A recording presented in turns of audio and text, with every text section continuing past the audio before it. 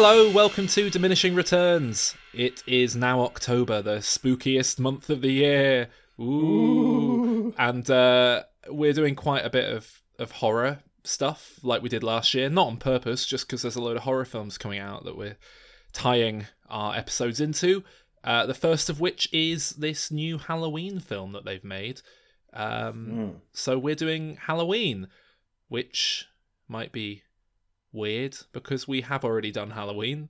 But last time, Alan and I had only watched like the first 2 or 3, and it was kind of Calvin talking us through them. So what we've done is we've gone back and watched all of them.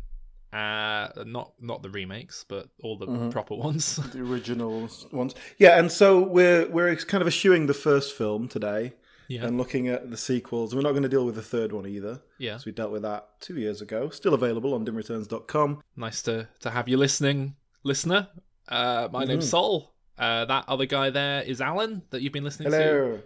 And instead of Calvin, in lieu of Calvin, this week we are joined by the... John Wayne. Scott.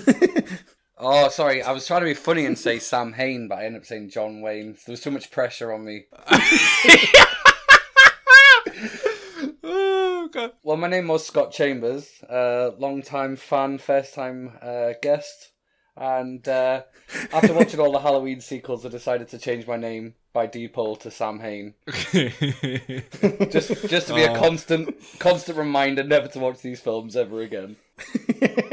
So we went to uni with Scott, that's how we know him. But part of me was just going to be like, we're joined by the writer of such BBC content and list some of his stuff. Because Scott's done, produced, like, written work. He's well, that's... I could have even introduced him as my writing partner, which would have sounded very, very snazzy. Bit of a stretch, that, to be honest, but I'm still flattered. YouTuber Calvin Dyson. Okay, so... Halloween. So we have already dealt with, in a previous episode, Halloween, 1978. Yeah. And we kind of touched on Halloween 2. Do you want to talk about Halloween 2 a little bit? Yeah, well, I mean, should we very, very, very briefly touch on the first one again? We have already done it, but I rewatched it just to contextualize all these sequels that I'd never seen before. What did we say last time, Alan? I think we both said it was all right. It's a sort of, it's all right, and it's sort of not a serial killer, a slasher film disguised as horror. I mean, he is a serial killer. Yeah, you're not that's wrong. That's not the film genre though. So it's a slasher film disguised as a horror. It's a slasher film. What do you mean disguised as a horror? Well, it's a romantic comedy disguised as a romance. But it's arbitrarily placed at Halloween for no reason whatsoever except marketing. So it's just a film where some babysitters get chased by someone with a knife, basically. Is there more than one babysitter? Yeah, probably. But I mean, we were fairly positive about the first one, weren't we? I mean, Calvin's the real slasher fan. I'm not a fan of the genre. Alan's not a fan of horror in general. I'm hoping Scott, who's a horror fan, I know, I'm hoping he'll be able to bring a positive voice to the franchise. The first film I really hold in high regards. I mean, watching it like recently has dated quite a bit, and it is regarded as the film that sort of created the slasher film. I mean, if you don't take into account like Black Christmas, which came out, a couple of years ago, before that, and all the prototype ones that were kind of halfway like there, Peeping Tom, and Psycho and stuff. Jinx. Yeah, but it's very much the definitive. Oh, this is a thing now. It brought it to the zeitgeist, at least, I reckon. Yeah, like Night of the Living Dead with zombies, exactly. Even though there were arguably very similar I Am Legend type things before. Yeah, I think Halloween was the first horror film I'd watched as a kid, and it was such a little sort of segue into horror because it's not that extreme, but it's just got enough sort of weird, sort of subtle moments of horror that still sort of unnerve you, but don't really, make you wet the bed. So, I think the Halloween film still holds up well, and it holds up well because it's directed by John Carpenter, who. Yeah. On the rewatch, that really struck me. I can't remember if we've discussed it on the show or not, but I feel like I've been quite down on John Carpenter, despite him directing one of my all-time favourite films. It's because he directs a lot of shit as well. He has directed a lot of shit as well. So I feel like I've probably been quite down on him, but I mean, watching this and then the sequels, it's really apparent what he brings to the party, you know? I think the first Halloween is there's a lot of artistry behind it that you don't typically get in the slasher genre. There's a lot of really nice atmosphere. Yeah, it's surprisingly nicely shot. I was quite on board with it on the rewatch, but I kind of got bored towards the end. It just went on a bit too long. But like, all things considered, to say I really don't like the slasher genre, I think Halloween's a solid film, and, you know, taken on its own merits and as this kind of birth of a genre almost. Yeah, you know, it's definitely earned a place in the conversation when it comes to horror films. I see why it's held up there. I think it suffers from creating the rules in a lot of sense, that when you do watch it now, you sort of, it feels like tired cliches, but they invented them cliches. And yeah. I think the problem with the Halloween franchise I've noticed since watching these films is that it establishes such a dark sort of, I wouldn't say po-faced tone, but it does establish it as being serious. I mean, you take the compared to Freddy Krueger rapping with the Fat Boys, you don't get any of that. Bitch! Like, if you watch the Friday the 13th films, at least they know they're kind of sleazy slasher films. Whereas the Halloween films, with the sequels, they knew it was a gift and a curse. They knew if they tried to emulate the sort of John Carpenter tone, that they'll never quite hold a candle to it. But at the same time, they knew that if they didn't try to take it in a new direction, it's going to sort of turn out stale and like crap. And that's the problem with these sort of Halloween films. It's like, I kind of wish that they did just get a little bit fucking too stupid and silly. Yeah. Because, I'd never watched any of these sequels before until very recently, going through them over the space of a week or two for this podcast. And by the end of it, I was just wishing we were doing something like Nightmare on Elm Street, something a bit more... I mean, I don't even like Nightmare on Elm Street either. Yeah, that's shit as well. But we did Child's Play. At least there was lots to talk about there, wasn't there? Yeah. Well, it's funny because when I told my girlfriend I was going to be a guest on the podcast. She said, "What podcast? No. What are you talking about? I've never heard of it. Who are you? What are you doing in my house?" I often tell her that I've been listening to it. So I said, they've given me a list of films I can talk about, and I listed the films that you were going to talk about, like the Tarantino films, etc. And she said, what films did you pick? And I said, I'm doing the Halloween sequels, I said really excitedly. And she just looked at me and said, why? And then I was like, why have I picked them? And I thought it's because I'm still like, I'm a child living in a man's body still. And I thought, I've only chosen out them films because I used to love them growing up. And I did. It's like, I was like the kids from League of Gentlemen, you know, how many killings is in it, you know? Sin. Oh, I've not seen that. Oh, I have. It's really good. Is it? How many killings? 7. No, It's the way that he does it. He kills one by gluttony, one by greedy, sexy, ugly, sleepy, dopey and bashful. Wasn't that good? I don't like that Bradley Pitt anyway.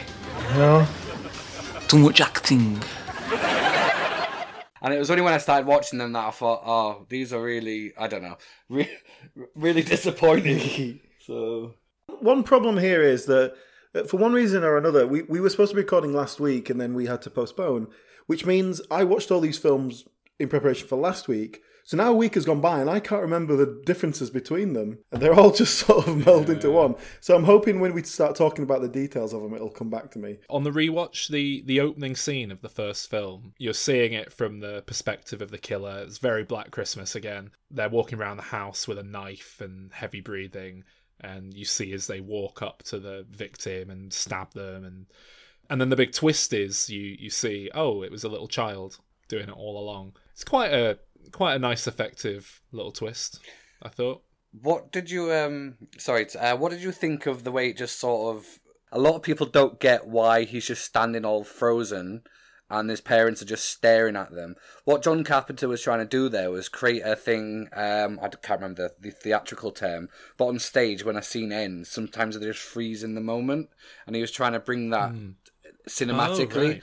And a lot of people don't realise that's what he's trying. It's supposed to be like a snapshot of that moment, but people always thought it was... No, I didn't get that at all. I didn't get that, but I always thought it was kind of weird and unsettling anyway. I just thought that it was meant to be that the kid's kind of in this like catatonic state that he's gone into, and that's, you know, part of his mental illness. And I don't think that was his intentions, but it's one of them sort of like, just by having a little bit more creativity and depth to it, as I added that sort of moment there to get people sort of talking. Yeah. And that's the problem with these sequels, is that they just haven't had any talented directors come on board. Yeah. I mean, that's basically my note, is just that the talent isn't there. Because it, like I say, I came away from the first one with respect for it, even if I don't massively enjoy it myself. Like, it's all right.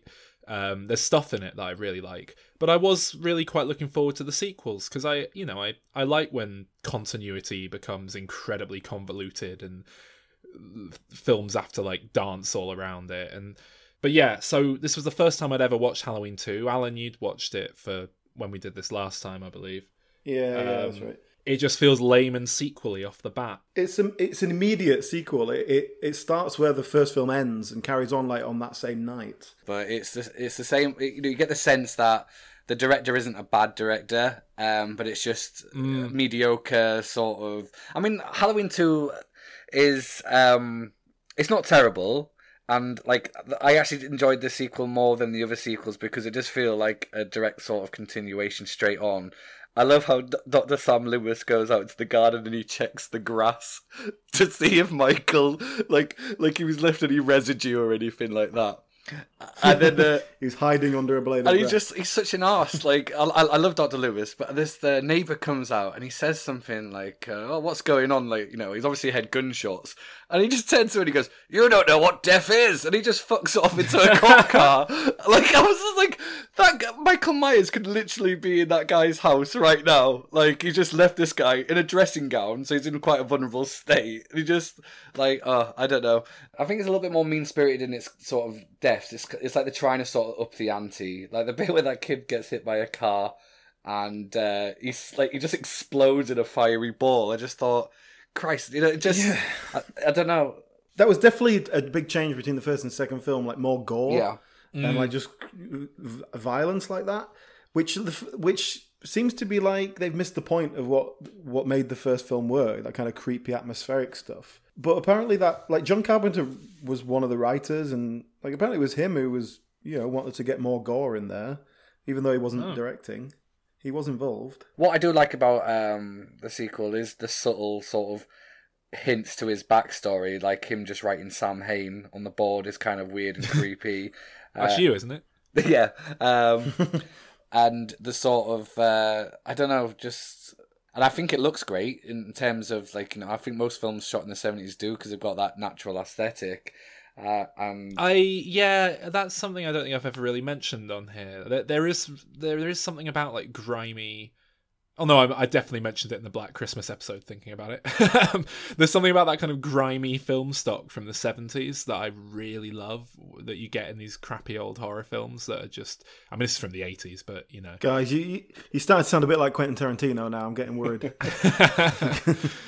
There's something kind of dreamlike almost, just ethereal almost, like just not of this world about this very particular low-grade film stock that old horror films used, and I think it creates a very specific atmosphere that's very conducive to horror. Films like intentionally trying to be, what's the word, disorientating in some way or another, like Don't Look Now is one that comes to mind.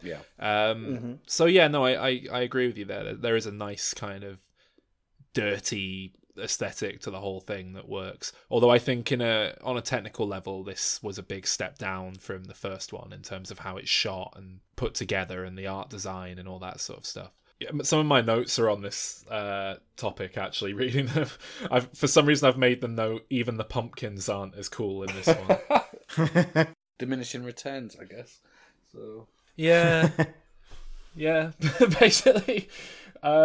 This is a film where they establish a bit more backstory, where that Michael is actually Laurie's brother, Yeah. which is not in the first film, and so they have to kind of fudge the numbers a bit to make that work. Oh god, see, I was worried I'd just like zoned out and missed it in the first film. It really kind of threw me when I was like, hang on, they're related? Oh, okay.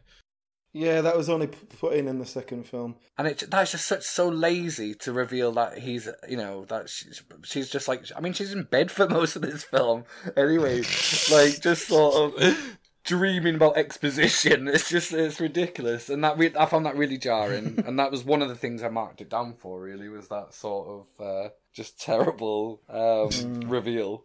And another crucial thing at the end is that they kill him.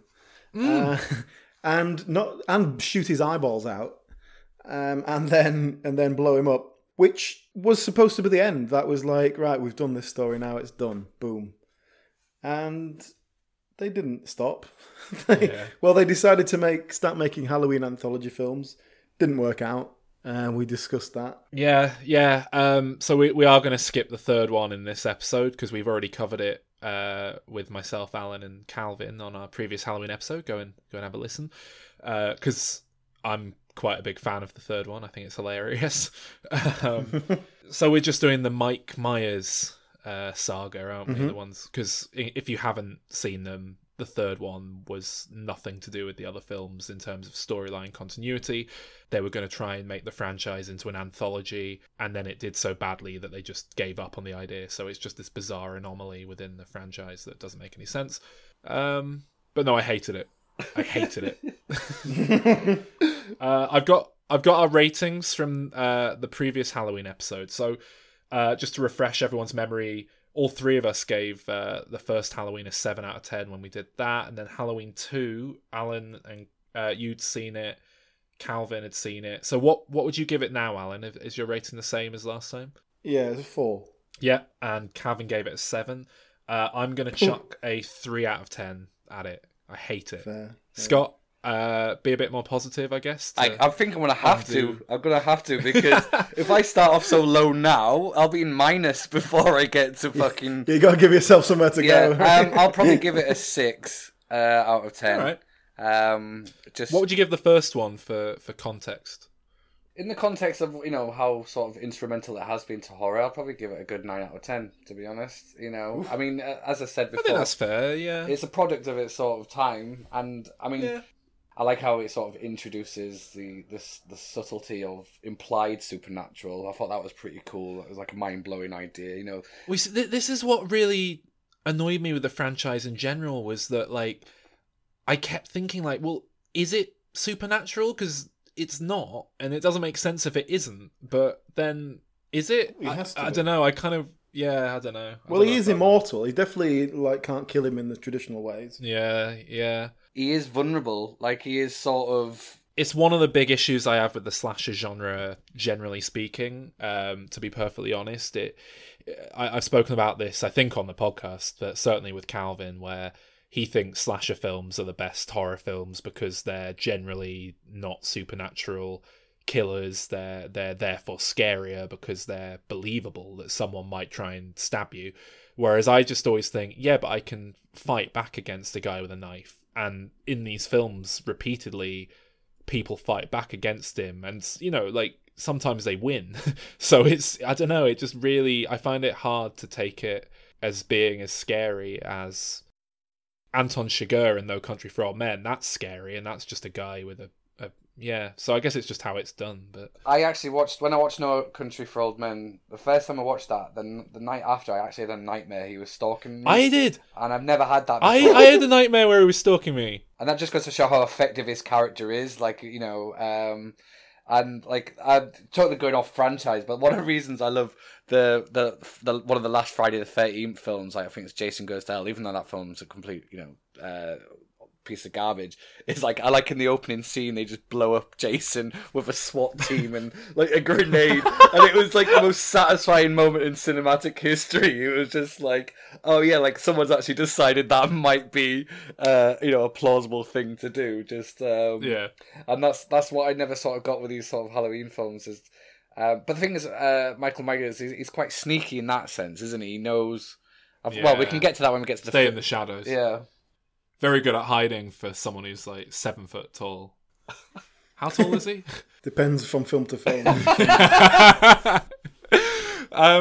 Before we move on, I think we should start figuring out where, if we were the producers, where we'd put the number into the title if we were making these films. So for this one, I would do HA2 with Roman numerals. Halloween. Yeah, that's fine. You on board with that? Moving on. Halloween 4. So we've jumped forward, well, from the first film, 10 years. The story goes that Michael, who had his eyes shut out and blown up, didn't die at all, but he's been in a coma for 10 years. Yeah. Apparently he's healing himself because his eyes grow back. No one mentions it, but that happens. But he's not being tested on as a medical miracle. Also, who survived the suicidal sacrifice is Donald Pleasence with some minor burns. I might as well get into it here. He's kind of a fan favourite actor, isn't he, Donald Pleasence? Mm-hmm. I like him. He's got presence. He's the mask. I mean, he's the totem of the franchise, obviously. Yeah, and like not including Michael. Maybe it was just fatigue with the franchise, but as it went on, it just really began to dawn on me that I hate him and I think he's dreadful. I can't stand him. Do you mean the character or the actor? Both. I think that's unfair, to be honest. I think I think he's great, and I like the fact that he is this sort of he's getting more and more insane with each film. It's almost like he's aware he's a character in a film, and he just can't escape this hell that he's in. Like... Well, that's it. It felt like it was an actor who couldn't get into the role. To me, watching him, that's what I mean. I don't know. I'm quite fond of Malcolm McDowell's take on the character in the remake, so maybe it's not the character, but I just... am I right in thinking he was, like, off his face drinking a lot when he was making all these? Is that what... Yeah. I think you brought that up on the last podcast. I think you mentioned that. Oh, well, I seem to remember that, yeah. Yeah. Well, you know, the vast majority of actors are, so I don't know if you can judge it too harshly on that. Well, I'm not judging him for it. I just, I'm trying to figure out if there's an excuse for what I saw as very bad acting throughout the film. Well, I think it's not that Donald Pleasence is acting particularly badly here. It's just that he's acting in a completely different style to the rest of the film, which is very sort of soap opera actors. Low rent shit, where he's going like full on. Well, I'm a madman, so I'm going like massive googly eyes. I'm freaking out. Like he's committing to it. But normally I'm on board with that. If it was Nicolas Cage, I would be all over it. Do you think it's a sense of desperation, like knowing that he can be killed off any moment? That sort of bleeds into his acting. It's kind of like, oh, I've got to go fucking 110% batshit crazy to be a fan favorite. I think originally Christopher Lee was going to play the part or something, and I don't think he would have played it as with the sort of vulnerability that sort of Donald Pleasence.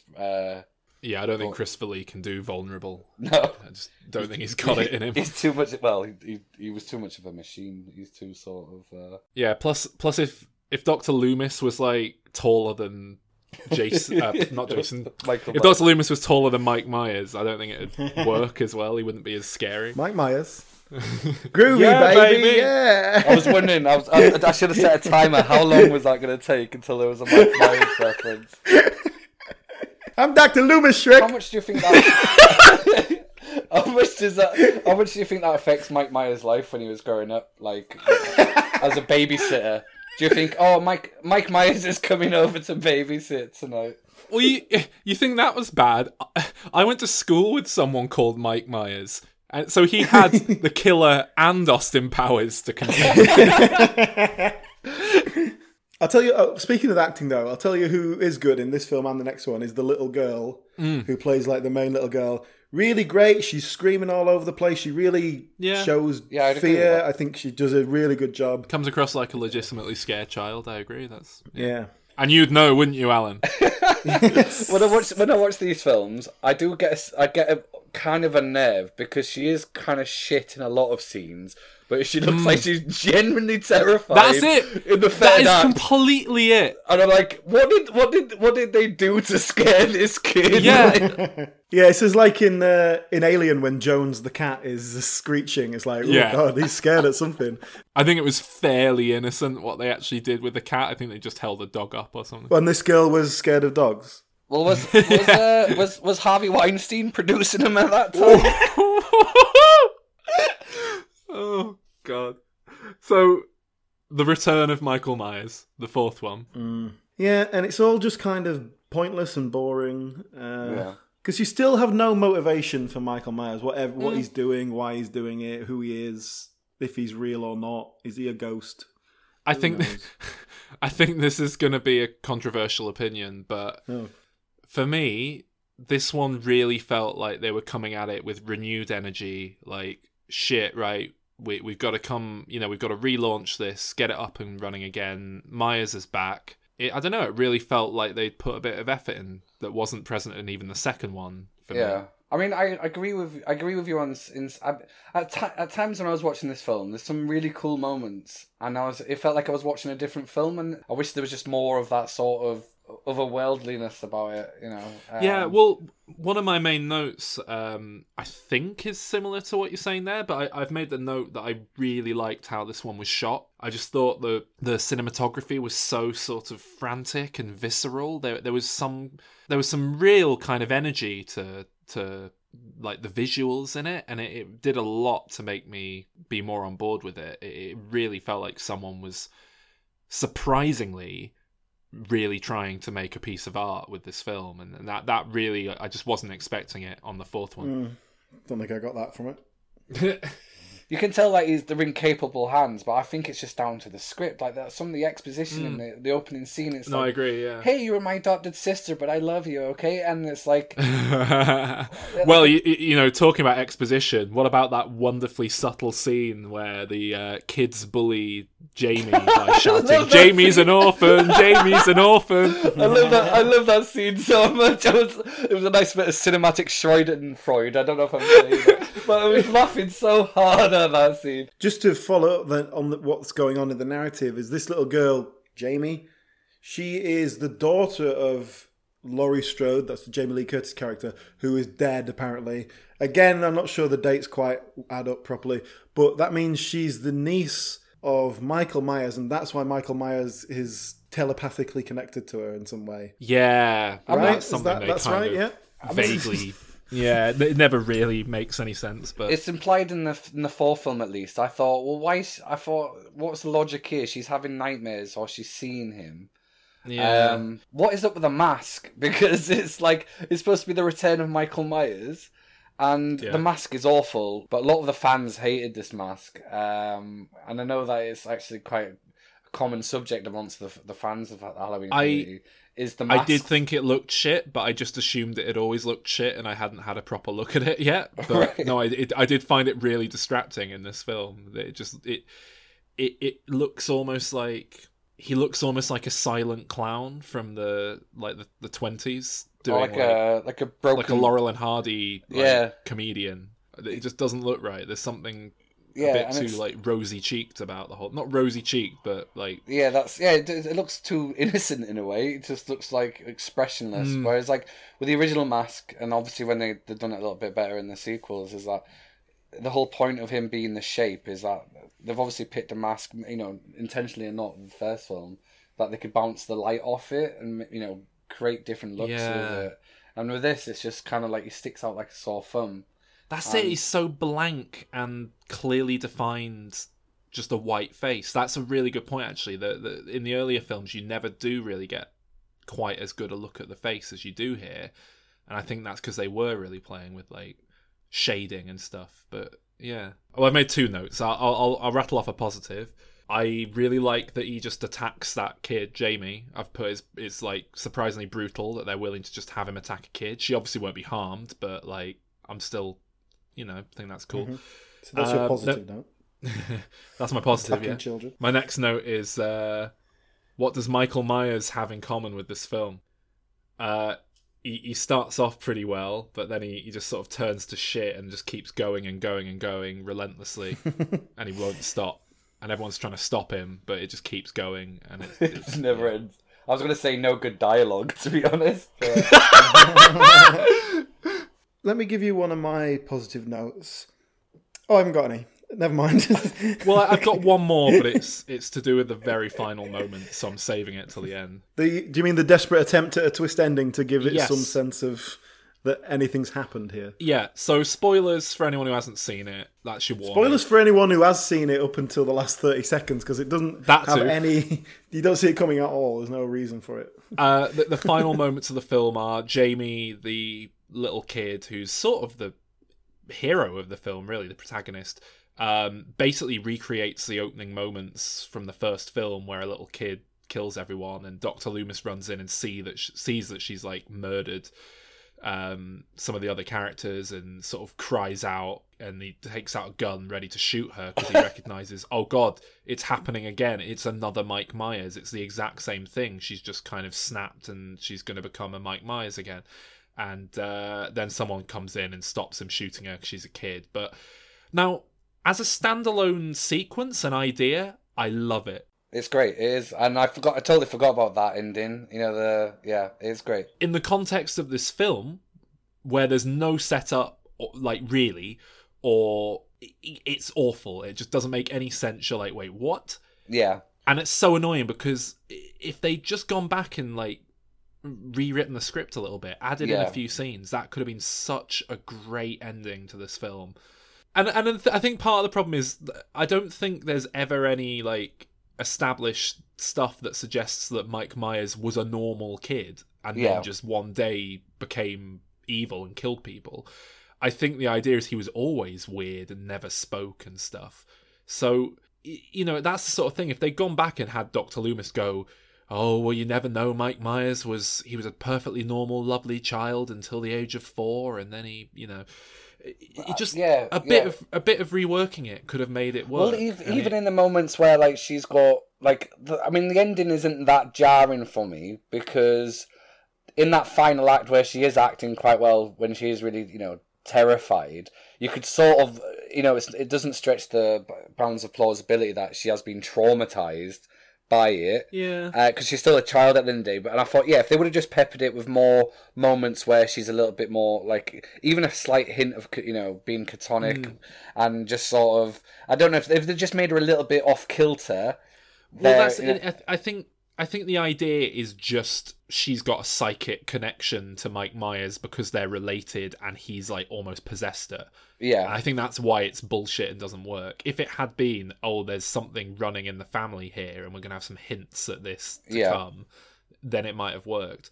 And it's a shame because I think it's genuinely a scary concept. It's quite a haunting idea that this lovely little kid could just turn around and kill people, and then what do you do? Like, if you know the writings on the wall is she's going to grow up to become this almost supernatural murderer and have more Halloween sequels with her as the villain, then maybe you should kill her. It's that whole... Yeah, I mean, that's what's so weird about these sequels, is I remember from just like the VHS art, like I remember not seeing Halloween 4 until I was a little bit, I don't know, I think I was a little bit older, and then I think they sort of bypassed me the fourth and the fifth ones.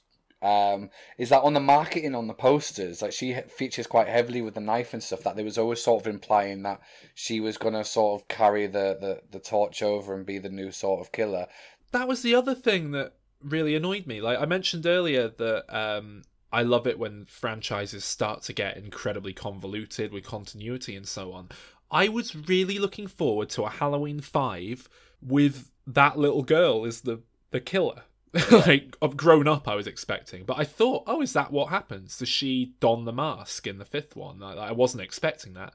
And obviously, no, they don't do it because they don't have the balls to make something interesting. No. But you can blame the fans for that. Yeah, it was such a letdown that they didn't do it.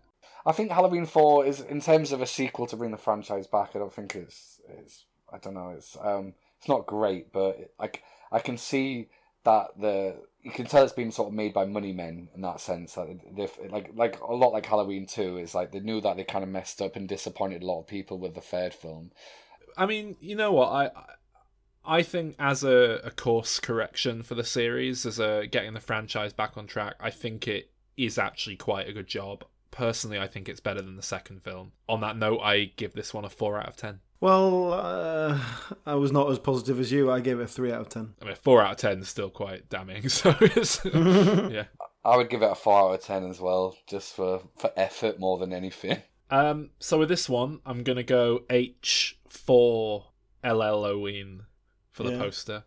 What do you reckon? I go Halloween, he's alive with the IV in alive. So the fifth one, yeah, I mean, all the goodwill they kind of got from me from that fourth one, straight down the toilet. My first note is just, this is really badly made so far. It's incoherently shot and edited, and I'm struggling to follow what's even supposed to be happening. Well, let me just tell you a little thing about when I was watching this. I was illegally streaming it from a dodgy website. For whatever reason, it was a glitch, so it would buffer, basically, every 1 minute and 52 seconds, and I had to kind of refresh the page. Now, that means... You had to refresh the page 60 times or so? Every 2 minutes, I had to consciously make a decision to continue watching this film.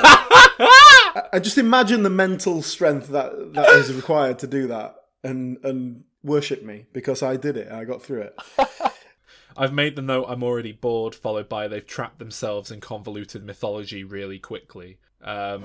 This is the first film where it really feels like it's struggling under the weight of its own continuity. Like, it just because it doesn't want to commit to going with it, that's why. It's because they want to kind of undo it all. So plot-wise, this is supposed to be set a year later. It's Halloween again. The little girl... and then it's not immediately clear, like, okay, so did she kill them, foster mother, or did she not? Was that a dream? Because she's in some sort of home, she doesn't speak, she's traumatized. But she's nothing like the character from the previous film anymore. She is just like a different character now. And she's mute from the trauma. But it's also, seems to have been genuinely accepted by all and sundry and the medical staff there that she was psychologically possessed by Michael Myers, and that's why she stabbed her mother. They're all happy with that explanation. I've made a note. What the fuck is up with Donald Pleasance in this one? Is he off his fucking tits? He can barely walk. He probably is. He's probably on painkillers. Like, he's probably had a lot of injuries running about. Like, I don't remember this. I've made the note. What's up with that CBBC music when the police duo? Oh appear? shit! Oh yeah. my god! I thought I fucking imagined it. I had to rewind it and watch it again. All clear. Nothing above, nothing below. What about Max? Adobe, right? This is not happening to me. Max! Max, what have you done? I'm so embarrassed. It's what we're here for. Rescue cats. Find dogs. That's our job. And we love it. Yeah. Like, what the fuck is going on here? And it doesn't even set them up. It's like they're supposed to be like these bumbling Abbott and Costello type cops. To me, to you. I don't know. I actually preferred Halloween 5 to Halloween 4 because it does go into the realms of absurdity and like just sort of just stupidness. And it made it more entertaining to watch. At least I thought, well, they're doing something different. They're not doing it well, but they're doing it different. I did think genuinely the fourth film was quite well made. Just a bad script that had been quite well made. Whereas this one feels like it's thrown together by like complete amateurs. My notes are just like, it's hard to believe it's a studio production in an established franchise. It feels like some really low level stuff that should have been thrown together with no money at all. Maybe developing a cult following, like Black Christmas, something like that. It's just baffling that this is, like I say, a studio product. And also Donald Pleasance is awful in this one. Like, I've made the note that he's one of the worst actors in the film, and that's saying something. There is a bit right at the beginning where we see sort of the end of the previous film again, where the police shoot the shit out of Michael Myers. He falls into some sort of abandoned mine shaft. And then, as per standard police procedure, they throw some dynamite in there to yeah, that's kill what him. I would have done. They didn't even check on his body, did they? I mean, it doesn't make some any... dynamite. It's just, I mean, obviously for the sense of the sequels, but like, what really annoys me about horror films these days, it's such a tired cliche, is that when we see the killer's sort of lair, and I think he has one in this film, that it's got that typical boring... I don't want to call it boring as a disservice to the Texas Chainsaw Massacre, because they sort of invented, the weird Bones, Ed Gein style aesthetic, and they've just lazily done it with Michael Myers here, where he's like a weird couple of some candles in the background, and he's got this underground... Everything's made out of skin. Yeah, rustic. Naughty, I am a naughty man. I'm sitting in my naughty room and I'm cutting some bits of human skin to make into a big cocoon. It's a clue for the cops and I'm pulling out the stops because I am a complicated loon.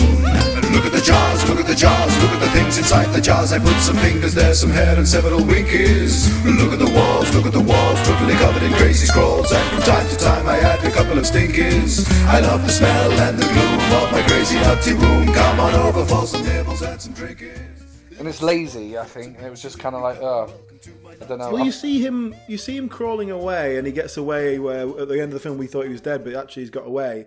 And he goes and sort of finds this place, and there's a guy living there, like this hermit guy, who sort of takes him in. And I was like, oh, they're going to do some sort of Frankenstein thing where Frankenstein meets the old blind man, and they become friends. I thought they were going to do some of that, but then it's just nothing at all. It's like, oh, but that's where he was for a year in a coma. Oh, he's back. It was like not used at all. And that's just pretty symptomatic of the kind of crap writing. Yeah, just putting red X's on his calendar. Just doing it. What did you think about that scene in the barn where it was just like there was like 5 fake, is it called a cat scare? When there's just like just a face. God, yeah. There's like several of them, and I found it tedious. Where someone off camera just throws a cat at the actor. Yeah, and it's like there's like 10. I mean, overall in this franchise, there must be about 20 times where someone is pretending to be Michael Myers, and they're just like, "Oh, it's okay, baby, I'm just fooling around," that sort of crap. And it's just like, and the police are about to shoot him, thinking it's like, whoa, it's a prank, bro. Why would you risk that? Like, and it's like there's quite a gratuitous sex scene, which just sort of feels like how it's out the Friday the 13th films.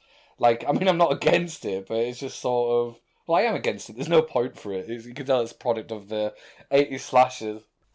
Why focus so much on these characters? If you, at least with the Friday the 13th films, you kind of focus on them because they're kind of obnoxious, and there's going to be like an inventive kill, like you're going to see some great practical effects. That was something really missing from these sequels for me, because they get so shit, and at this point you're like, all right, it is just derivative bullshit. So I kept thinking like, well, maybe there'll just be some fun nonsense and like some silly kills, but they're too serious to ever get to that point. That's what I mean. They don't.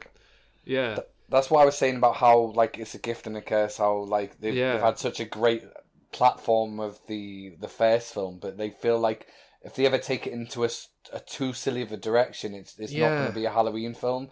And like Mike Myers in Space or Freddy versus Myers, like any of these things, I was like gagging for something stupid like that to come along, and it just never did. Yeah, I mean, like with these films, not even that violent, to be honest. I was like, I mean, like not by slasher film standards, certainly. No, like I mean, there's some moments where it is a bit sort of like like the scene in Halloween 2 where he drowns her in that boiling hot bath. But I thought, oh, hang on, maybe the sequels they will up the ante each film. It'll get more and more sort of ridiculous, but at least when these moments happen, they'll be it'll be entertaining. Yeah, it's shit. I mean, worst one for me so far. Like I say, this was the first one where it just felt devoid of artistry and badly made by amateurs, and I think that was a big, like, incomprehensibly edited, shot, just shit. Just really shit on every level. Like, at least the other ones kind of had some nice shots in them or some nice music or something, but none of that here. Awful. What did you think about the whiplash moment, the bit where he takes off his mask and he was some kind of single tier guy, tries to get an emotional connection with him. That's the worst moment in sort of the whole franchise. He takes off his mask, you see this close-up of his eye, and you just see this single tear just rolling down his face. And I was just laughing so hard. I was just like, that is awful. Like, why would they try to even, like... I think they're trying to have this sort of weird sort of, like he is still sort of human underneath. Maybe they had plans for the sequels to sort of... Yeah, and it's like, if he is human, then he's awful and I hate him, kill him. Like, it's... Yeah. That's only going to make me like him less if you humanise him. Has there ever been a film that's had a character cry a single tear and it hasn't been embarrassing for everyone involved? Because I genuinely can't think of it being, like, good. Yeah, it was just so melodramatic. It was just kind of like, I don't know, awful. There's a film called Crybaby in which Johnny Depp, that's his thing. He lets loose one single tear. Like that's the thing that he does. That's his character trait. Is it really? That's why it's called Crybaby. I thought it was a bit deeper than that. I didn't realise it's because he does actually cry. Bizarre. But that's a John Waters film, so it's. But if he does that it's repeatedly kind of taking throughout the film, it's add up to a lot of crying. It's deliberately ridiculous. Maybe he's got like conjunctivitis or something. Anyway, yeah, I give this one a 3 out of 10, and that's a very generous 3. Yeah, well, I gave it a 2. That's fair. I don't know, for entertainment value, where I was more entertained watching this one because it was so awful, I'd probably give it a 10 out of 10. But for actual quality of a film, I'd give it a 2 out of 10. It's garbage. And for this one, I'm going to say, in the trailer, it comes up as Halloween, but then the N, like a mirror image of the N appears, and then that, like, rotates around till it looks like a 5. I think it's just Halloween, and then, like, a hand splats against the screen. and then scrolls down in blood, and there's 5 marks. Should turn that into a turd instead of blood splat, and you've got me on board. So the curse of Michael Myers. One of my earliest notes is the neighbour character is the best thing, but, like, could they not afford Thomas F. Wilson? I thought it was him. I thought, it's Biff. Well, my next note after that was, now he's put on a suit and he's called John. What, was John Goodman too expensive? Like, but then obviously John Goodman was too expensive, so I mean it doesn't work, does it? Obviously they couldn't afford him. Well, there's weird little acting moments in this because they've clearly got better actors. The writing hasn't got much better, but like they seem to be a little bit. Well, my next note is Paul Rudd. Oh yeah, and really I should have like thought up someone that Paul Rudd's similar to and gone like, Paul Rudd. What, was Owen Wilson too expensive? But I don't know who's similar to Paul Rudd. Isn't it Paul Anthony Rudd introducing him? No, it's Ant-Man. Imagine introducing Paul Ant-Man Rudd. Like, you must have dropped it when people were saying, "Oh, was you in Halloween 6?" Like, no, that was Paul Anthony Rudd. I've done it down. Sorry, I'm just reading through my notes and I've written further down. Paul Rudd. Couldn't they afford Ben Stiller? I've made a note in capitals at the end here, just all caps, Paul Stephen Rudd. So I think it might be Paul Stephen Rudd. Where did I get Anthony from? I'm sorry. Yeah, it might be Paul Stephen Rudd. I'll be honest with you. Like I kind of just sort of drifted off with this one. I don't think I fell asleep, but I think I just zoned out. And my heart genuinely broke when I saw Donald Pleasant like just show up really old, and especially when he died making this film. It made me feel really sad. And have you seen The Wicker Tree, the sequel to The Wicker Man? There's a scene where they got Christopher Lee back, and I mean that is heartbreaking. It is heartbreaking. He's on like really bad green screen because he obviously couldn't like leave his house. Right, yeah. He's that frail. And it's just, and because it's not a great film. Oh my god, it's just depressing. It's like, oh man, there he is. He's not got long left, and he's in this film. So you know what he hasn't got? Burns on his face anymore. that's aloe vera for you, isn't it? He just thought, I can't be bothered with all this makeup bullshit. Well, if they can't be asked to explain how he survived an explosion, a heart attack, it's like... if Mike Myers' eyes can grow back, I'm sure his skin can heal. Then my last note's just appalling. Yeah, I mean, my notes similarly vague, and they're just sort of, soap opera acting, soap opera writing, really bad writing dialogue-wise. Yeah, soap opera is they very set up accurate, actually. That's Paul Rudd feels like he was, should have been in a soap. Yeah. Yeah, it's just... The whole thing's just a lot of shit. This whole film. Oh, and then we haven't even talked about all the weird stuff with the Thorn, the druid. That was baffled me as a kid. Some sort of cult. I just zoned out. I didn't even take any of the druid shit in. I mean, I literally, there's nothing in my notes about that, so Yeah. I just let that one go.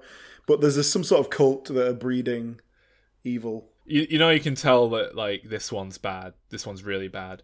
Even Calvin gave this a 3 out of 10 when we did it. It fails on every level. It's appalling.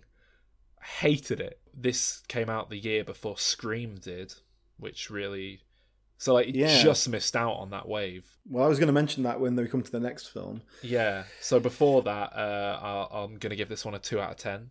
It's awful. Very generous. I gave it a 1. I think that's fair, yeah. I'd give it a 1 out of 10 as well. Yeah. And the worst thing is I can't even find a good place to put the 6 in the title. I'm gonna have to go with HALLO6EN or something, but it doesn't really work. What if it says Halloween and then a big arse comes into frame and a turd comes out and it falls into the shape of a 6? Just 6 turds fall out and it counts 1, 2, 3, 4, 5, 6.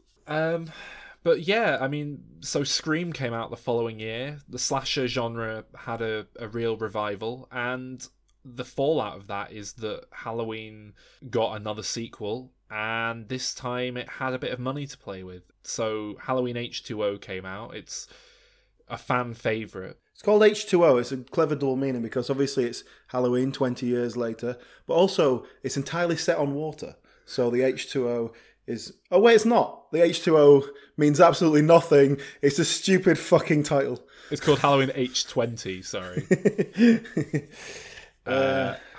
But I mean, I was well aware of this film because I lived with Calvin Dyson for a few years, and my God, he never shut up about fucking Halloween H2O, this, and Steve Miner, one of the best horror directors out there, that, and Jamie Lee Curtis coming back in later life and having a career revival. Oh my God. So do you know why I think he loves it so much? Can I just guess before you probably got to tell me the answer? Is it because Jamie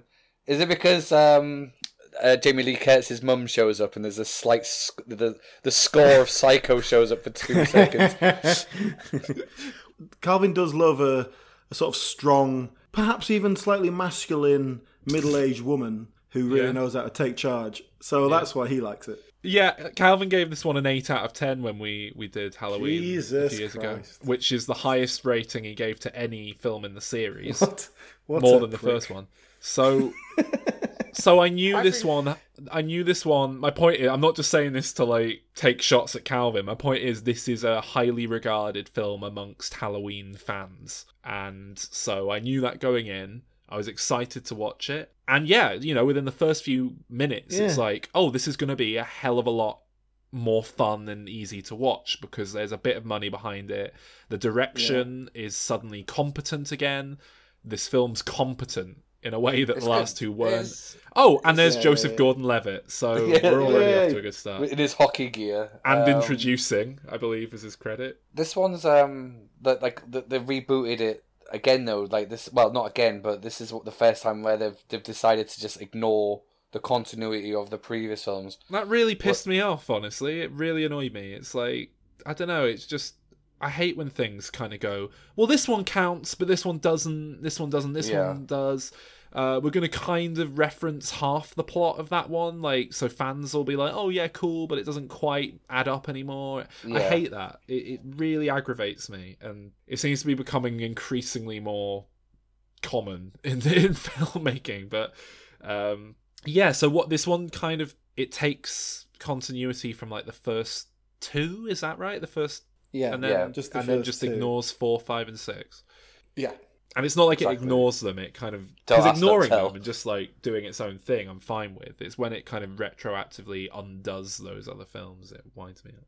Well, it kind of implies that it does it, because it's like if it was just the fact that she's just been in hiding, they actually make reference to the fact that she has faked her own death or something like That's that. true, yeah. And it's that car crash that syncs up with the story from the other... Yeah. Well, apparently in the original script, I think Kevin Williamson from the Scream franchise, I don't think his story, his idea anyway, was that there was going to be some scene where... Did he write this as well? No, I think he must have developed a script, but they kind of rewrote it. I think going from Wikipedia, which isn't the most reliable source, but apparently there was going to be a scene where Jamie Lee Curtis hears about Jamie dying, and she throws up in a toilet. But I think if he was to sort of imply that she just gave up on her daughter for whatever reason, that the audience might not warm to her. Like, I mean, obviously a lot of people can understand if she's like, "Oh, I gave the kid up for adoption, so it should be safe," or something, and they kind of explored that. But I think the weight of these sequels would be too much for the story. That I think it's for the best that they just retconned it with the fact that they don't count, because it got so, as you say, convoluted. But in a post-Scream world, this film shows no sense of self-awareness. I was or expecting subversive some nature. wit, some clever self-awareness and sassy dialogue. Maybe I was expecting something about the script. All I can say is that it's more competent than the previous ones, but it's not much else really. I think what's taken from the Scream films is that it's taken a sense of actual slickness and peril in the sort of... I think it's taken an increased budget, honestly. That's all. Yeah, I mean... But it is. It's just teenagers running around. That's what the film is. But the set pieces are a little bit more... Yeah. We still don't have any motivation for the killer or any reason or rhyme to what he's doing. So we do have a doesn't strong matter. motivation for the protagonist. Like, it's slightly more than just don't get killed. I suppose it's got that in its favor. It's don't get killed, but now it's personal. Yeah, I mean it's with the it's almost like Scream without the whole meta like self-awareness, but. Well, yeah, that's I Know What You Did Last Summer. That's Scream without any of the clever bits. Yeah, that's what it is. It's basically I Know What You Did Last Summer, but with Michael Myers as the killer, and you've got that nostalgic sort of, sense to it, and it's like it's good to sort of see him be used in a good way. In the sequels, he's just so generic. He's still kind of like a bland sort of generic sort of character anyway. Well, I've made the note that he is here again. Like my note here is that he's way less imposing. He seems less big in this film than he's ever been before. He just comes across like someone dressed up like a scarecrow or something. Well, what's interesting about I think the characters of Michael Myers is Dr. Loomis was going on about his eyes, but when you see his eyes, they just look like human eyes. Yeah. Like, it would have been so much more interesting if they did do something more interesting with that, as in like something a little bit off, unhuman. I don't know, because they're always going on about I looked into his eyes and I saw nothing but pure evil. It's like when you do see him human, it's kind of like, well, what did you really see?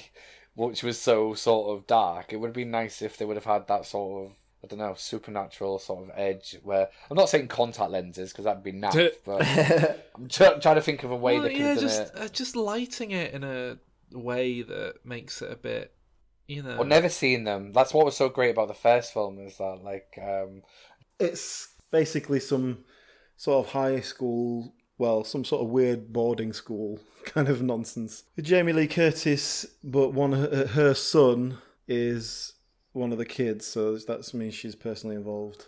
Yeah, and then that's how you get all your sexy teens in there. Yeah, they contrive a reason that everyone has left except them and LL Cool J, and Michael turns up, and they run around for a bit. That's about it, really. And then she fights back and beats him. Yeah. Thus rendering him not even slightly scary, surely, unless you're Calvin.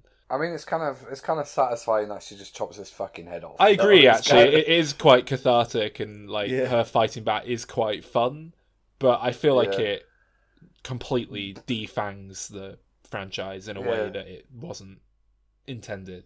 The whole thing is just nonsense because, first of all, you see him being zipped up in a body bag, which obviously the paramedics didn't bother taking his mask off at any point. And also, they presumably checked that he was dead and that, he's definitely dead. No. So there's no way you can wake up in the back of the van. Waste of time. There's no way someone could have survived that. And then she steals his body and goes away by taking a policeman's gun out of the holster and then just going, right, I'm taking this ambulance. Is it that easy to take a policeman's gun and then they don't even bother following you in the police car? I think they were following. Is that what happens? They were following. They catch up with her towards the end. You hear the sirens coming. I think they are following her.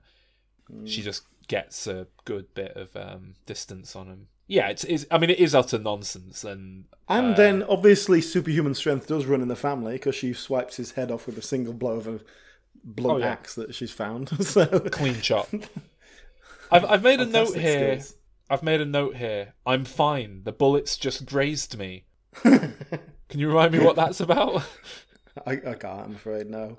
Oh god, no, it's the boyfriend! It's the boyfriend! There's like a boyfriend character who gets shot, and then he comes back later and he says, I'm fine, the bullets just grazed me. That happens a lot in films. Bullets, my only weakness. Then there's a moment where we were complaining about the single tear earlier on in one of the previous films. What about the moment where he fucking reaches his arm out towards her, like longingly? She reaches her hand out to him. What's that? There's supposed to be some sort of emotional connection, but even though they're brother and sister, they were never raised together or anything. It's not like... Because when you watch it, you just think, oh, don't, he's going to grab you and kill you. You don't think, oh, they're having a human moment. You think, it's a trick, kill him. Yeah, everyone's thinking, don't be so fucking stupid. And you think, when I first watched that film as a kid, my idea was like, well, he's Michael Myers. He's going to get out of this and he's going to kill her. And I thought, oh, they're probably going to kill Jamie Lee Curtis off in this moment. The fact that she actually chops his head off, it's kind of like, one, it's brave for the sense that, why bring back a franchise back if they're just going to kill him in the first film? Yeah. Or the first film back after so long, after 20 years. Well, they had already planned how they were going to get out of it, hadn't they? I believe they shot the scenes at the start of the next film that kind of undo all of this at the same time as filming this, so that they kind of had... I never got that sense, so when I watched it, I always thought that they just sort of... In that sense, well, I bet they made clever. it. Yeah, I bet they made it as a definitive ending, in case they never got to make any more. But they'd left the door open to make more if they wanted to. Because, like I say, I think they shot all that stuff to get them out of it. I mean, that is actually quite clever. But if you're going to create, seamless, because the way they get out of it in the next film does feel like a retro con. Like, how the fuck did they get out of this? Yeah. So if they actually planned that, it makes it a bit less acceptable. How come no one can smell weed in these films? Why? When are they smoking weed? I can't remember. Repeatedly, like in the first film, I think, in the second film possibly, and then in this one, there's loads of scenes where like the teens are smoking a joint and. So, like a parent comes in, or they're about to see a parent, and they're like, "Quick!" and they put it out and like open the window, and the parent walks in. It's like, I did notice that when they were. Oh, hey kids, how you doing?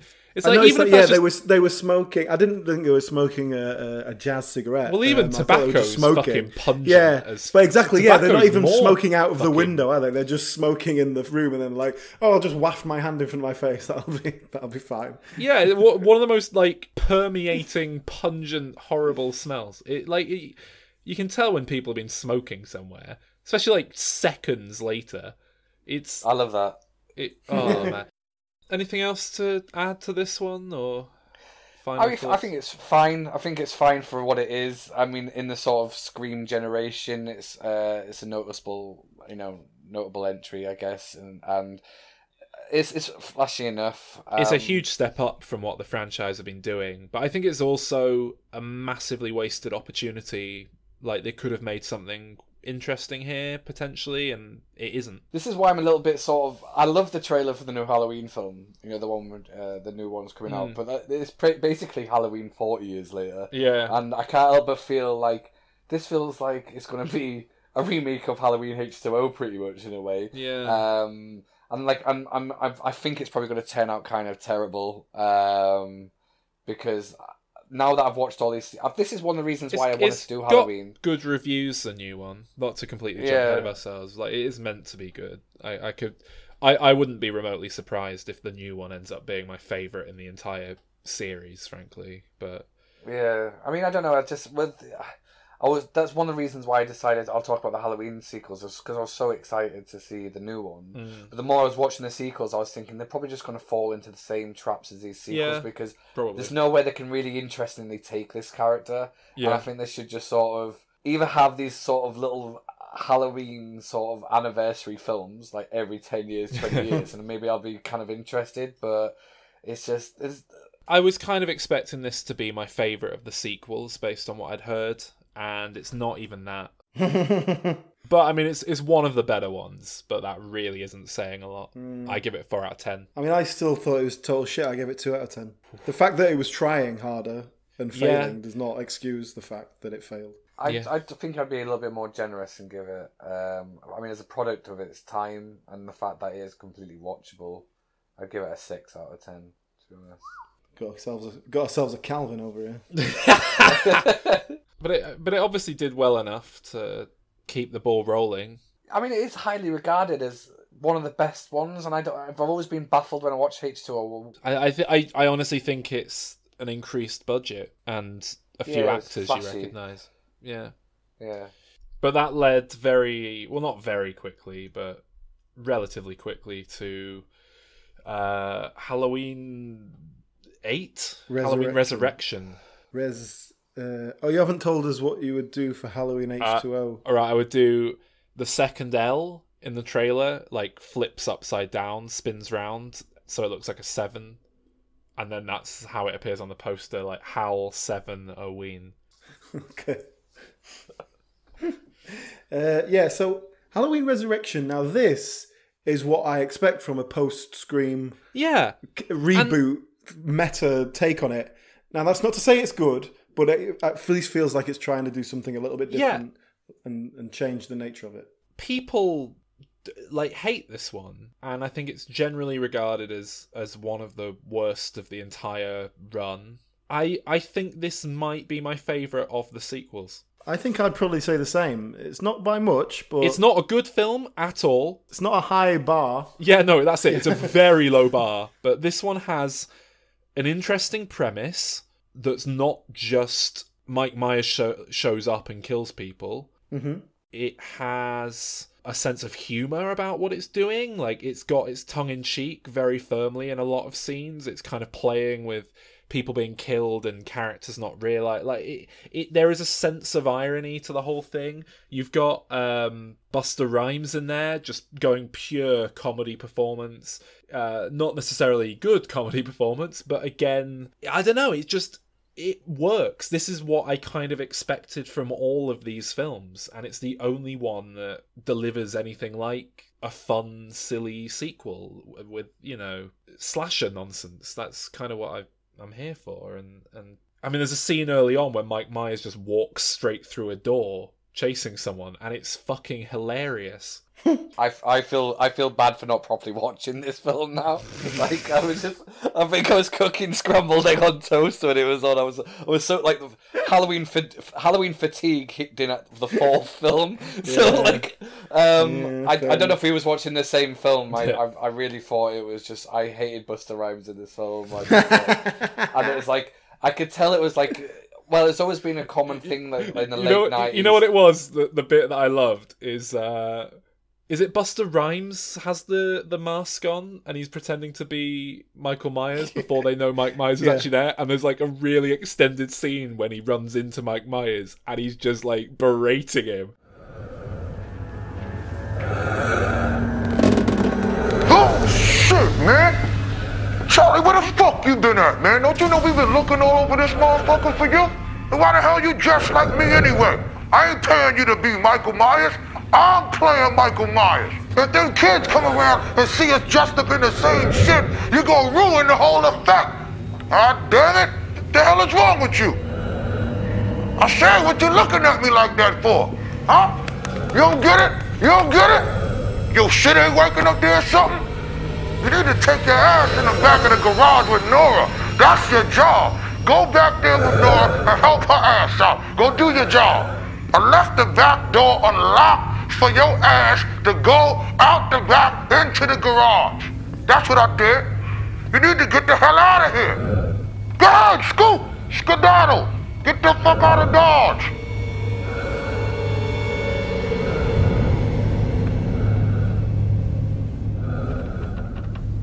God damn. What the hell somebody gotta do to get a little decent help up in this motherfucker? Oh, honestly, it is.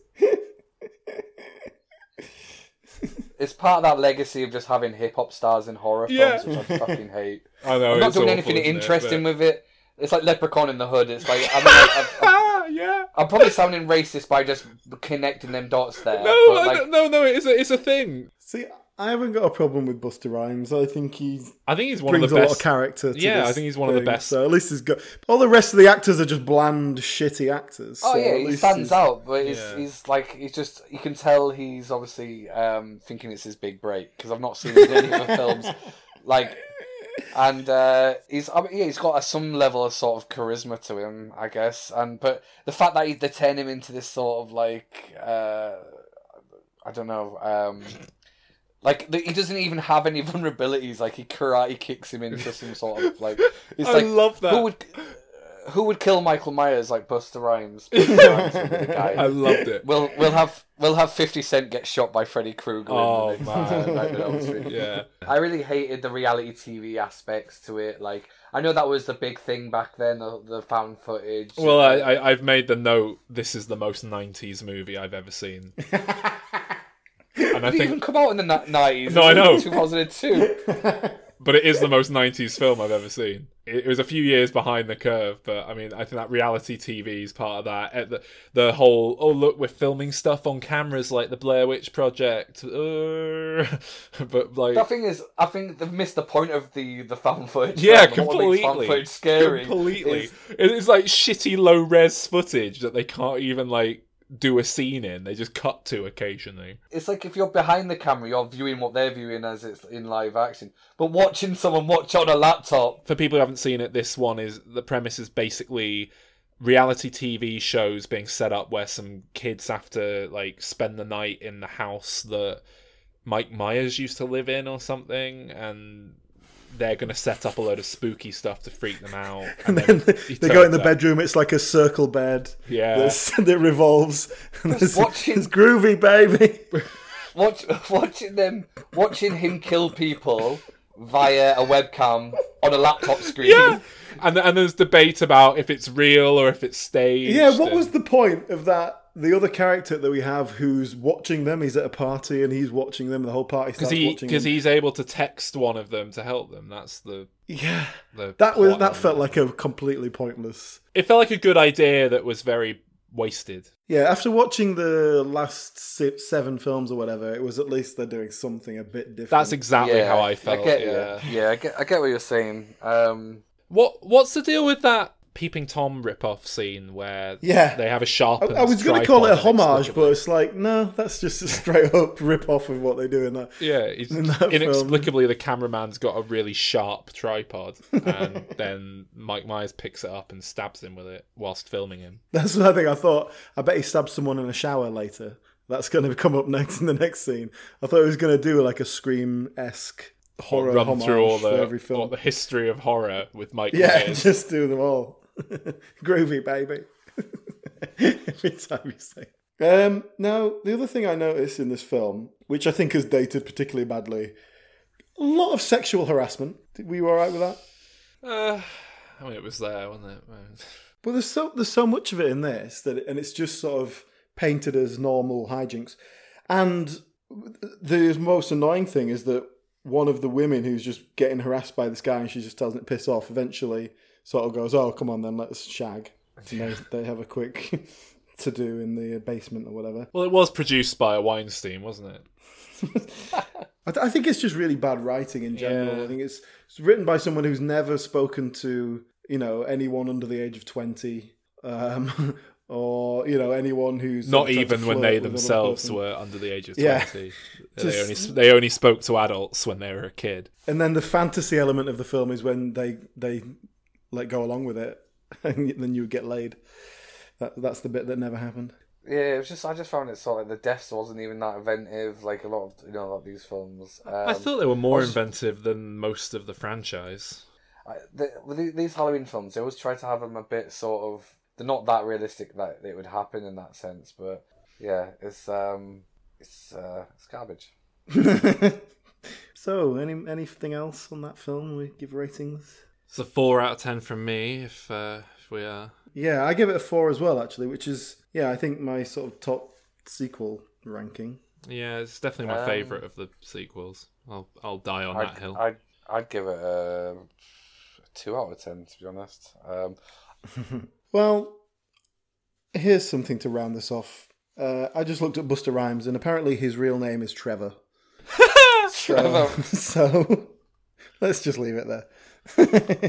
But yeah, there is, of course, another one coming out. Halloween 9, I guess, now. Just called Yes. Halloween.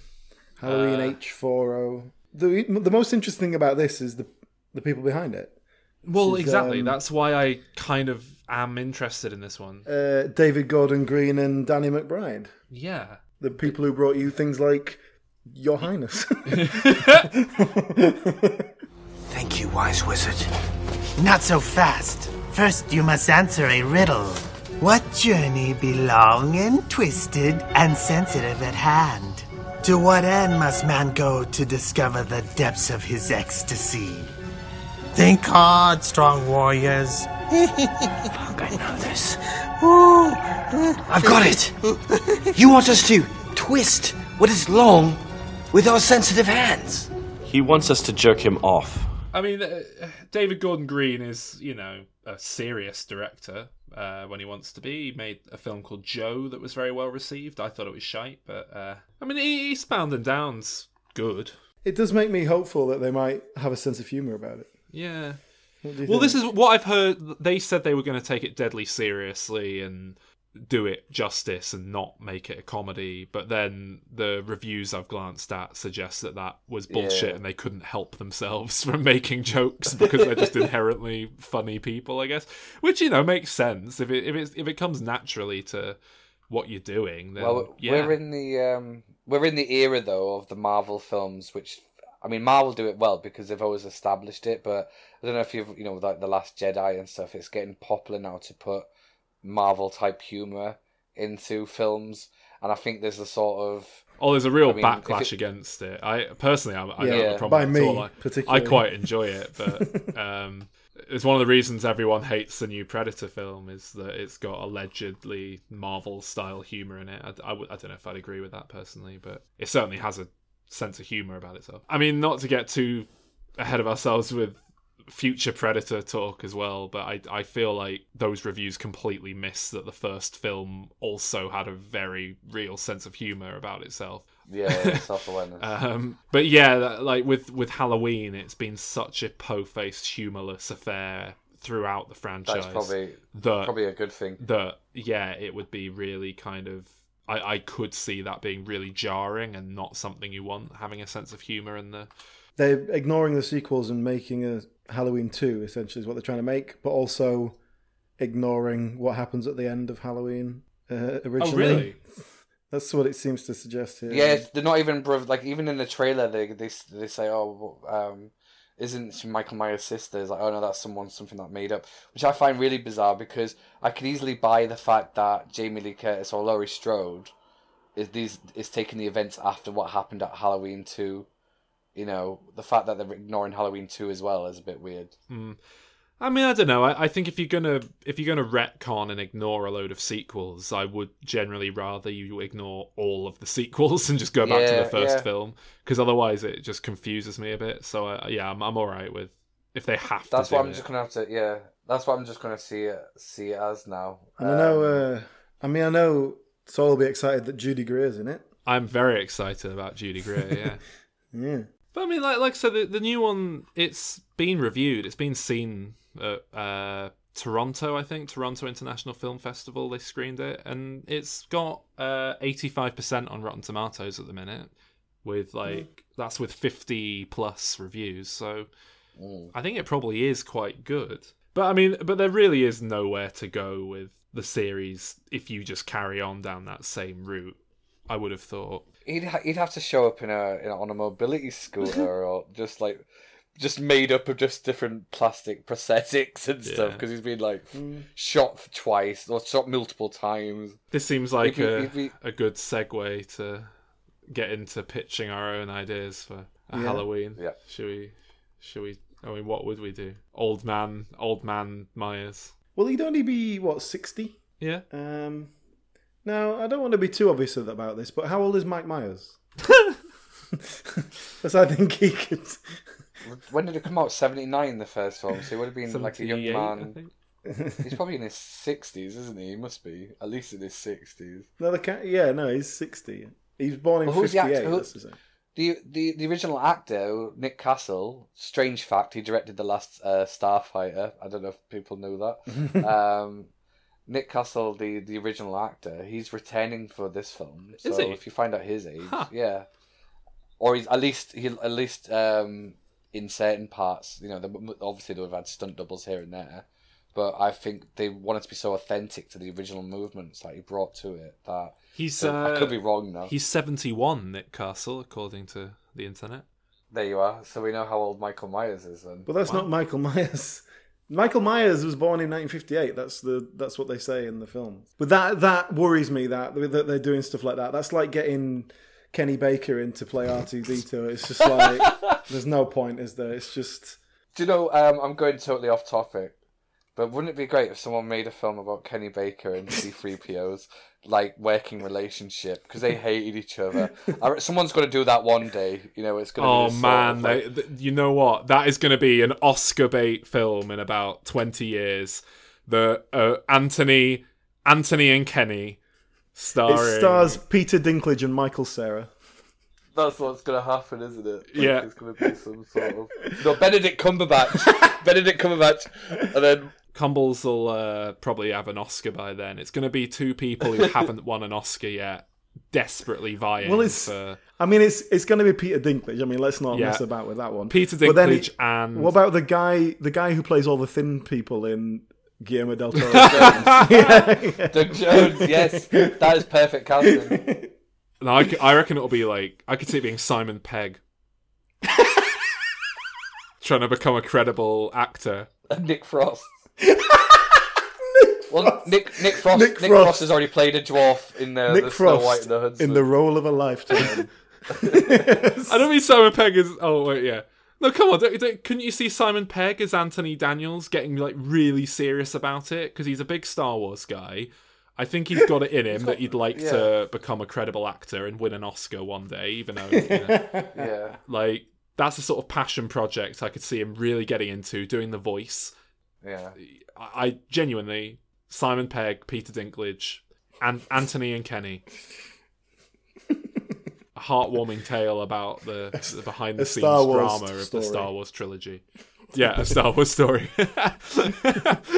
The listeners of this podcast who've come to hear about Halloween are going to be seriously pissed. That's a good Oscar bait Star Wars film we've pitched there. I'm pleased with that.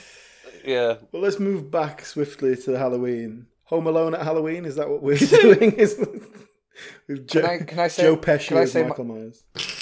Can I tell you what my pitch is? Yeah, go. My pitch is Michael Myers is he's getting on a bit now. He's 71. Yeah. He gets up and he checks his calendar and he's like, "Oh right, yeah, it's Halloween." So he goes out and he's driving about and he crashes into a camp.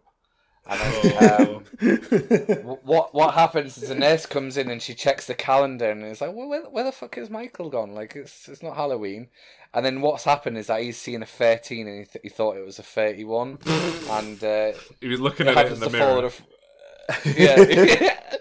And then then what happens is like he's on Camp Crystal Lake, and then Jason shows up, and then like the family from Texas Chainsaw Massacre, they're having a little road trip, so they show up as well. Then Michael Myers he decides to he decides to have a little nap. He's gonna go have a little nap. Comes into his dreams, and then like someone's messing about with a Necronomicon, and then like everyone just gets, all these camp counselors get possessed by like deadites. But then someone reads a passage from the Necronomicon wrong, and then Chucky comes. I was going to say, where's Chucky? We've got to get him in there. And then they all kill each other, and they all end up in hell. And then like Pinhead from the Hellraiser film comes, and then everyone will be happy. Then the horror film fans will be happy. That's happened. We've had that horror film universe. You know, it's ticked all the boxes. Well, Leprechaun. Yeah, Leprechaun's in there. Who else can we crowbar into this Jigsaw ultimate horror film? He's in hell now because he's in hell now because he's dead, and he sort of like, I want to play a game, and they've all got to compete in hell. Oh man, I would fucking love that. Oh my god, if Saw 9 was just like a load of famous horror movie slashers wake up in a trap room, and they have to work. Chucky from Child's Play has to work together with Mike Myers and Freddy Krueger, played by the original actors as well, to get their way out of. Oh my god, that would be amazing. That would be so good. But what my original pitch was, believe it or not, that was the joke on. Was that it's annoyed me now because there's a film actually coming out which is going to do this. I thought it'd be funny if like Michael Myers goes to like one of them Halloween Horror Nights places like in Universal Studios where they really go all out and nobody realizes he's a killer. Like, so he's let loose on a Halloween theme park. It's a new setting, at least. It's a theme park, and people are trying to solve what's going on. It's chaotic, basically. There's like some new security guard working on the theme park. It's his first night. Can the security guard be played by a hip R&B star? Oh yeah, it's going to be like Pharrell Williams, little fuckwit or something like that. Is that what they're called? Yeah, he's got rainbow dreadlocks and tattoos on his face, and he mumbles and stuff. That'll be him. He'll be the. Can't we just get Donald Glover and? Sort of... I was going to say, get Childish Gambino's the big rapper these days, but he's too credible. Yeah, he's a bit too. Good. Just someone flavour of the month at least. Well, Eminem's just Kardashian. Made a comeback and is relevant for the next few weeks, and then won't be again. I want to see Kanye West but Kanye West as himself going up against Mike Myers. What about if we're doing a crossover? They did that film that was like Rise of the Guardians or something, and it was like the Easter Bunny and no, I know what you mean, but the Father Christmas, the Easter Bunny, all these like holiday heroes hanging out. It's them, but they recruit Mike Myers for Halloween, and then he just starts killing them. So it's a slasher film. Because they think he's like a cuddly Halloween mascot, and they don't realise. Yeah, it's a slasher film set on the North Pole in Santa's workshop, and he's going around killing everyone who's there for Christmas. Yeah, wouldn't it be great though if they just had Halloween Michael Myers on Christmas? I've always loved the Christmas aesthetic. Yeah, there's not really a good Christmas slasher film yet, even though they've tried many times. Oh yeah, Black Christmas. Yeah. I forgot about Black Christmas. But it's Michael Myers with the mask and everything, but he's just put on a fake beard and like a red suit. And it's just... All right, well, what I meant to say is they haven't really cracked the Father Christmas slasher film yet, even though they've tried many, many, many times to do an evil Santa thing. So this could Tales be it. of the Crypt episode, that was pretty good by Robert Zemeckis. Did you ever see that one? Oh, yeah, I've seen that, yeah. That's as close as they've come to getting it right, I'd say. And it's only because it's in a 40-minute format, it works anyway. What does he do in between this different seasons? Is he just staring at a wall? Or does he just Yeah, the Michael Myers holiday special. We see him with his family. He's got B. Arthur. They've already made that, Alan. It's called Shrek the Halls. Why are you killing everybody, Shrek? Why is Saul gone quiet with his Eddie Murphy impressions? It's almost like he's embarrassed. I don't want to diminish it, but I don't want to overdo it. Yeah, it's in moderation. It's like breaking a dam. It's in moderation. You only If there's one thing Saul knows about, it's moderation. Anyway, shall we pack up? I've had a great time though. But in all honesty though, thank you. It's been my birthday today. It's kind of sad that none of you have wished me. Really? I didn't know. Yeah, exactly. But it's been a great way to spend my little my 31st birthday. Well, everyone, all the listeners, go and wish Scott a happy birthday. Now that you've listened to this, but make sure you say from 3 weeks ago. Yeah. No, I've had a great time. Thank you. It's been. Oh, thank you for joining us. It's been good. Yeah, thank you for watching those films. Yeah.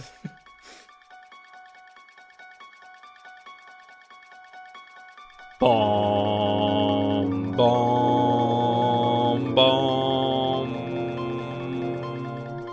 Thanks for listening this week. As ever, please do go and rate and review us on iTunes if you haven't already.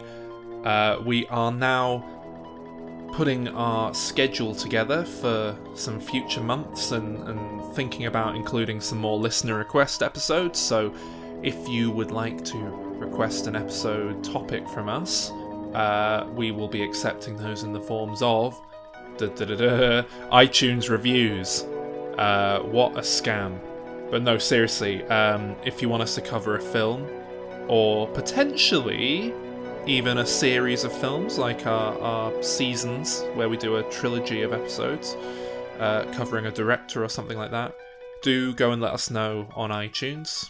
Rate and review us there, because we're trying to figure out what we're going to do in, well, I mean, it won't be till probably 2019 at this point, but, you know, plan ahead. As ever, go and find us on our social media. Facebook.com/Diminishing Returns Podcast is a good place to start. Alan has been posting lots of photographs of Calvin over the last couple of weeks. Most recently, Alan has posted up a photograph of Calvin from, I believe, a Halloween party at uni, actually, where he was dressed up as James Bond, but he looks about 12 years old. So, you know, that's the sort of gold you're missing out on if you're not checking out our social media on the reg, if you're not following us and all that. Do come back next week as the horror continues here on Diminishing Returns in the lead up to Halloween, the holiday, not the film. We've already done the film. Next week it is, shall I tell you? Yes, I will. We're doing Suspiria, quintessential giallo horror classic Suspiria.